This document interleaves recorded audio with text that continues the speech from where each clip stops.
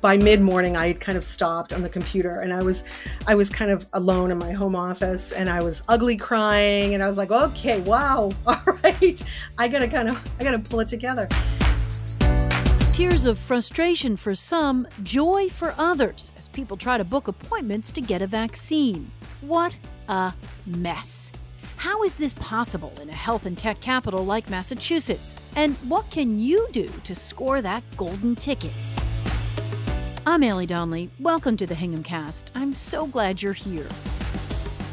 We're a hyperlocal podcast looking at the pandemic, politics, and everything in between through the lens of one small town, my town. But the issues we're exploring are unfolding in communities across the country.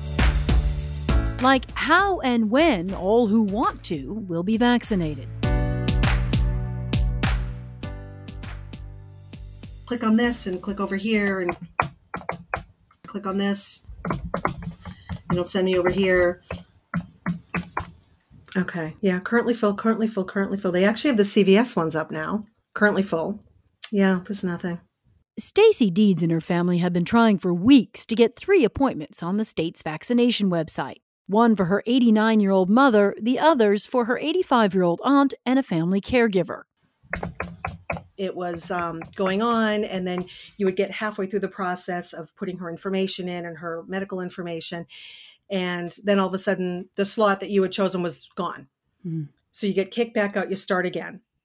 Kicked back out, start again. She put her 19-year-old son on the case. He was on hold 180 minutes, and people have had a lot more than that. He managed to score an appointment for Deed's mom, but you can't book more than 1 appointment at a time. So her aunt and caregiver were not so lucky.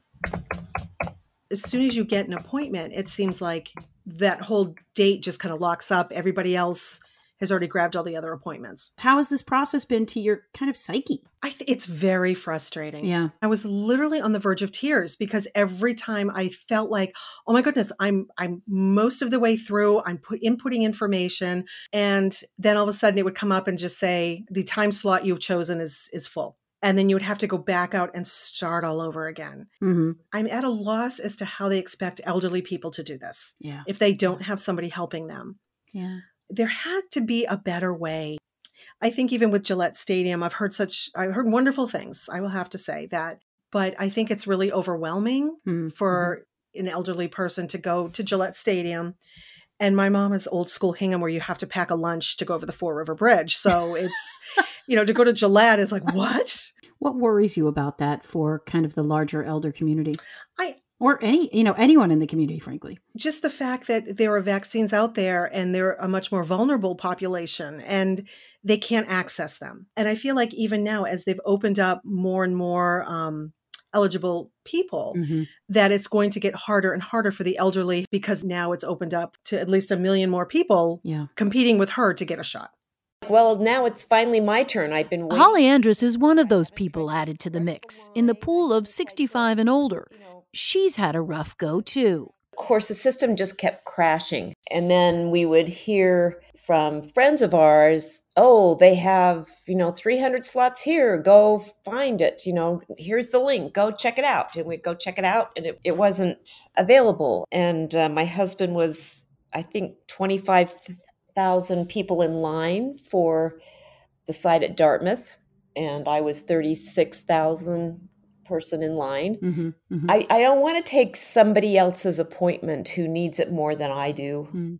But I'd like to know that I will get the vaccine at some point. I mean, it would be great if I could make an appointment for 3 weeks from now. And I just knew it was coming. But the fact that they only release 1 week at a time, that means I have to go through this every single week. And it's terrible to think about. Yeah. Yeah. I wish that Charlie Baker had to make an appointment on behalf of someone and have to actually experience the system himself. Yeah. So how optimistic are you? I mean, when are you going to try again? What's your plan? I'll see what happens. I don't think I have really a choice in the matter. Yeah. I'll just keep, I'll probably check back and forth.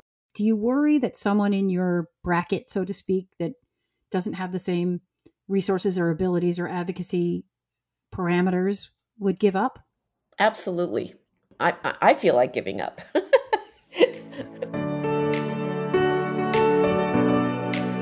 she didn't give up. After we talked, Holly and her husband landed appointments at a CVS in Randolph. Different days, different times, but booked. Stacy, unfortunately, is still looking for her aunt and caregiver. We're going to take a quick break here, but when we come back, we'll share tips from people who've been lucky enough to get appointments on what they think are the best strategies you should use to navigate the system. We're also going to talk with State Senator Patrick O'Connor about the state's failure here and why he's pushing to get local boards of health back in the vaccination game. We hope you enjoy listening to the Hingham Cast. If you haven't already, please hit the subscribe button wherever you listen. And most importantly, share us with a friend. It just takes a minute and will really help us survive and thrive. Okay, back to our conversation. I'd like to welcome State Senator Patrick O'Connor, the Republican senator representing Norfolk counties and Plymouth, including Hingham, obviously. Senator, welcome. Thank you, Ellie. Appreciate you having me on. Yeah, thank you. So you're on the Joint Committee on COVID-19 and Emergency Preparedness and Management, and the committee had its first oversight hearing last Thursday. First and foremost, tell me what you're hearing from constituents trying to get vaccinated. Well, I think there's a tremendous amount of frustration. People are just stuck in this system right now. Mm-hmm. There has to be a better way than this. We need to look at this appointment setting to get a vaccine through a lens of customer service and user friendliness. And right now, it's just it's a very difficult web to navigate, and people are clearly getting lost in it. Yeah, and we're not alone with this. PrepMod, who's our vendor out of Maryland, is with, I believe, 15 other states, and there's some experienced user sort of issues with other states as well. So we have people in the district who own hotel chains, and they have reached out to me directly and said, look, this technology exists. If you are trying to book something for the 4th of July in Boston, you're sometimes unlucky and not able to get an appointment, but the technology is able to grab all your information to let you know if something opens up or offer you different, hotels that they own. And I think that we can implement a lot of that software when it comes to this, because we've really created quite a system. When you look at the delivery and the infrastructure that we've been able to build, those resources have been scaling up, and they've been really good. And our numbers, our data, are improving to be the second most injections of any state that has 5 million or more residents. Yeah. And all of that's great, but to get into that system is a nightmare, and that needs to change. Listening to that hearing yesterday, there were some interesting comments from the company that created the website, like you were saying, that said that Massachusetts hadn't opted into all of the features that may have made things better, like pre-registration. But then HHS Secretary Sutter said they hadn't thought the features were worth paying for. What's your reaction to that? I think that we should be using every feature that is available on that website. Mm-hmm. That came as a very, very surprising moment during that hearing. And when we were told that there are other functionalities that we just decided not to use, I don't understand why we wouldn't make it as user-friendly as possible. Mm-hmm. We should be leading the way on this, especially in the tech sector. And to opt not to use these features is, I think, a mistake.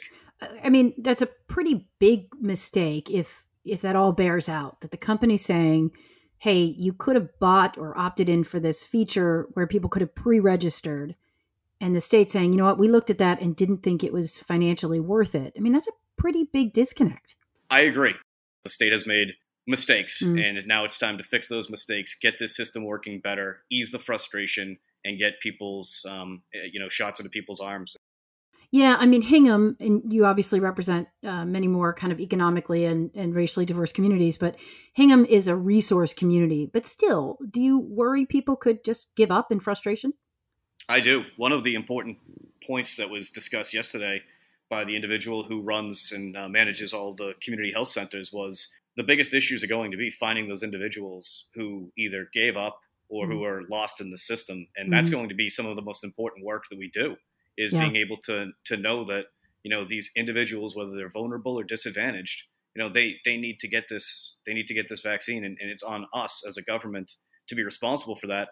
And as we're fixing the website, and as we're hopefully getting more localized delivery, we have to be looking at what the next step of this is going to be. And the way that they described it was, political campaigns, you go door to door, we're going to have to find out who these individuals are. And, we've gotten calls from people who are in their 90s, they're widowers, and, they don't typically drive. They don't have children. I'm glad that they reached out to us, and we were able to connect them with their council on aging and and get them a vaccine. But I can't even imagine how many people there are out there that just don't even know, to pick up the phone and call their state senator or their council on aging. Yeah. You talk about kind of more localization. I want to ask you, emergency preparedness plans for pandemics since 9/11 in Massachusetts have included local boards of health distributing vaccines, and being another good resource, solid local resource. Well, now here we are in a true blue pandemic, and locals have been taken out of the mix. I mean, they arguably know their senior and at-risk populations the best. How do you feel about them kind of being removed from the plan? I think that it's a strategy that I hope that they reverse. I understand, given the logic behind it, that if we gave 100 vaccines to all 351 communities, then it really would have stressed the system as we had during the 75 plus. My hope is that we put them back online. I think that public health departments play a massive role. When you look at what we charged them with doing when this pandemic started, local boards of health had to decide whether or not specific businesses could open up in their community under the guidelines that the governor gave. I mean, the governor basically gave the guidance and said, all right, now each local community has to make the decisions for themselves. And to have them be that big of a partner and then to take them away, I mean, they know their community like the back of their hands. When we talked earlier about, individuals who are senior citizens who may not know where to go, the first place they typically go is their own community, and they trust their community. And I think that it should absolutely be an option. But when you can call a local board of health and say, hey, look, I have a 93-year-old woman in Duxbury who's, really homebound, they're able to make that connection and get it done. Yeah. A quick break to remind you to subscribe to the podcast wherever you listen. If you want a weekly reminder, sign up for emails on our website, thehinghamcast.com. Donna Mavramati's and her team at Mavro Creative did a beautiful job for us. You can check out all of our episodes there and get links, photos, and more helpful information. Okay, we've been talking with Senator Patrick O'Connor about mistakes. The state's vendor had another problem that directly affected folks on the South Shore. Have a listen. Yeah, I want to ask you about that. Has Marshfield gotten vaccines recently? I had heard they did not have any. They have. So what happened there was PrepMod, the vendor of our website, had a tech error where they had listed to the state that Marshfield was sitting on vaccines, and they weren't, obviously. And it took about 2 days to figure that out. And so once we found out that it was a technical glitch, we had to then find vaccines, divert them from various different places, and get them to Marshfield. And that took another few days. So it was about 4 days total that we didn't have vaccines at Marshfield over a mistake that was no fault of Marshfield's. Yeah. Again, it's a lot of frustration with technology when it comes to this. And I think that from the get-go, we could have done it a lot better even if we just did it on our own. We have some of the best and brightest minds in technology right here in Massachusetts, and especially in the healthcare sector. And I think that this would have been something that would have been a nice challenge. Put out a challenge grant out there to various different people. You saw that the person who was on maternity leave was able to create a better functioning website than what the state had. So, I mean, it was, there's been a lot of mistakes, but again, I'm not in this to blame folks. I'm in it to try and, really right the ship and get people the resources that they need. Yeah. It's interesting, in terms of supply versus website and distribution, where do you think each falls? I think that people would be more understanding of the supply shortages and the incredible demand if the website was better functioning. I think that if they had a clearer picture that, hey, you can book an appointment, but it's not going to be for 2 or 3 weeks or 4 weeks, I think that people would be fine with that. It's the level of frustration that people have where they think, I'm never going to get an appointment. We're calling people, Allie, and they're literally crying on the phone because we were able to get them an appointment at Gillette. And that should not be how this is. Yeah. And it needs to change. And I get that there's a strategy out there from the administration not to send out any and book any appointments that don't have a vaccine tied to it. I, again, disagree with that strategy because other states have been able to do it. And I think that at this stage right now, if you booked 2-3 weeks out of people for appointments, the vaccines are going to be there because the scale that Moderna and Pfizer have said that they're going to undertake during March, as well as Johnson & Johnson coming online. I think that I think the whole country is really primed to get a lot more vaccines, week after week. And so if if we just booked 50,000 appointments where, we're typically getting 130,000 doses right now, if we booked 50,000 appointments for next week and 50,000 for the week after that and 50,000 for the week after that, I'm pretty confident that we can maintain that, considering it's 30% of what we're getting. Yeah. I don't know why we weren't doing it to begin with. So, there's another tentative hearing scheduled in a couple of weeks. What do you want to see by then, and what do you expect to see by then? I expect the website to be fixed, and I hope that by that point in time, we also have a better plan in place of using our medical provider networks as well as our local communities. 3 weeks ago, we had infrastructure in all of the 8 communities that represent Weymouth all the way down to Duxbury. All 8 communities were getting 100 vaccines a week and administering those doses predominantly to more vulnerable populations. And we had infrastructure all over the place. I think we need to get back to that sort of structure, especially as these vaccines continue to scale up. We need to make sure that people have multiple options through multiple different avenues. We need to just give people a heck of a lot more options in a much more condensed, user-friendly, streamlined process. And I hope that in 2 weeks, we're there.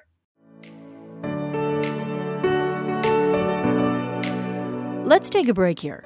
When we come back, we ask Senator O'Connor about getting back to school and what he's pushing for teachers.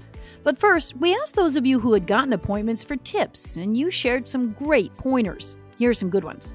Stay up late or get up early, especially for CVS. People said they had the best luck at midnight and 5 or 6 in the morning. Have your information ready. Put everything you need on a Word or Google Doc on your computer so it's easy to just copy and paste it into the website. And make sure your computer has the information on autofill to make it even faster. Pick later dates. When you're checking availability, go to the latest open date first. That way, you're not fighting as many people for those early appointments. And refresh your browser. We put more tips on our website, thehinghamcast.com. You can get to that directly or through our awesome media partner, the Hingham Anchor. Okay, let's get back to our conversation with Patrick O'Connor. The state has challenged or vowed to get kids back in classrooms full-time by April. Do you think that's going to happen in your district? I think it's going to be a challenge. I think that it should happen. And I think that one of the easiest ways to ensure that that happens is to vaccinate our teachers. And so my hope is that we can find common ground between the teachers' unions, the school districts, and the state, because there has been such a toll that this has taken on so many families, and especially our children, that have really struggled with this, not just academically, but emotionally. And I really think that a lot of work is going to have to be put in that, not just now, but well into the future as well. You have pretty good access to the governor. What does he say when you tell him that's what you think? I appreciate the governor looking at this through the lens of equity, because I don't think a lot of other states are. When you look at this, the simple data of what's going on right now, the majority of the tragic death that's associated with coronavirus is happening with individuals who are over the age of 65. And so that's the focus of DPH, and that's something that I completely appreciate and understand.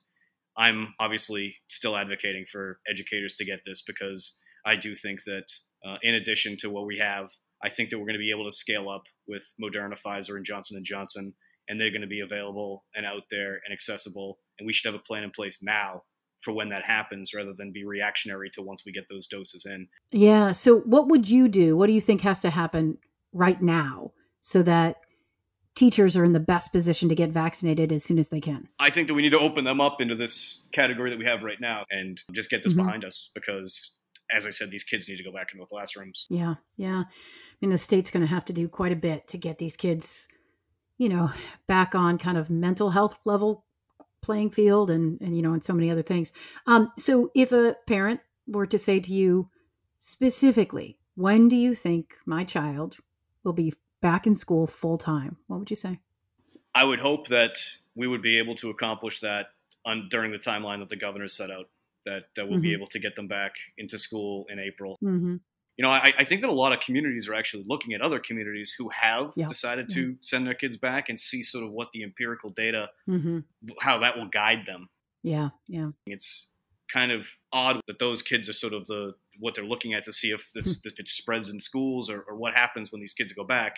But my hope is that, that it doesn't, that these data and reports that have come out from the federal government that say that, there's not super spreading events going on in education settings, that It's safe if you do it the proper way. Because I think that right now, kind of letting this go, every school district makes their own decision. Yeah, I think they need more guidance from the state, and I think the state needs more guidance from the feds. Yeah. But bottom line is kids should be going back to school. Yeah. Okay, Senator, I know I've taken a lot of your time. Is there anything we haven't talked about that you want to say? No, just that we're working every single day. So if anyone has any concerns whatsoever, or frustrated about education, can't get into the appointment setting process through the website, just to give our office a call at 617-722-1646. We're here to help. We know it's a frustrating process. There is light at the end of the tunnel, though. I just say stick with it, and but we'll all get there together. Senator Patrick O'Connor, I thank you so much. I really appreciate your thoughts, and we'll be watching. Thanks, Ellie. Many thanks to my podcasting partner, the beautiful, talented producer-editor Kristen Keefe, and to Ellie Formasano, our intern from Boston College. And, of course, to you, our listener. Don't forget to share us with a friend or reach out on our website to give us feedback. I'm Allie Donnelly. Talk to you soon.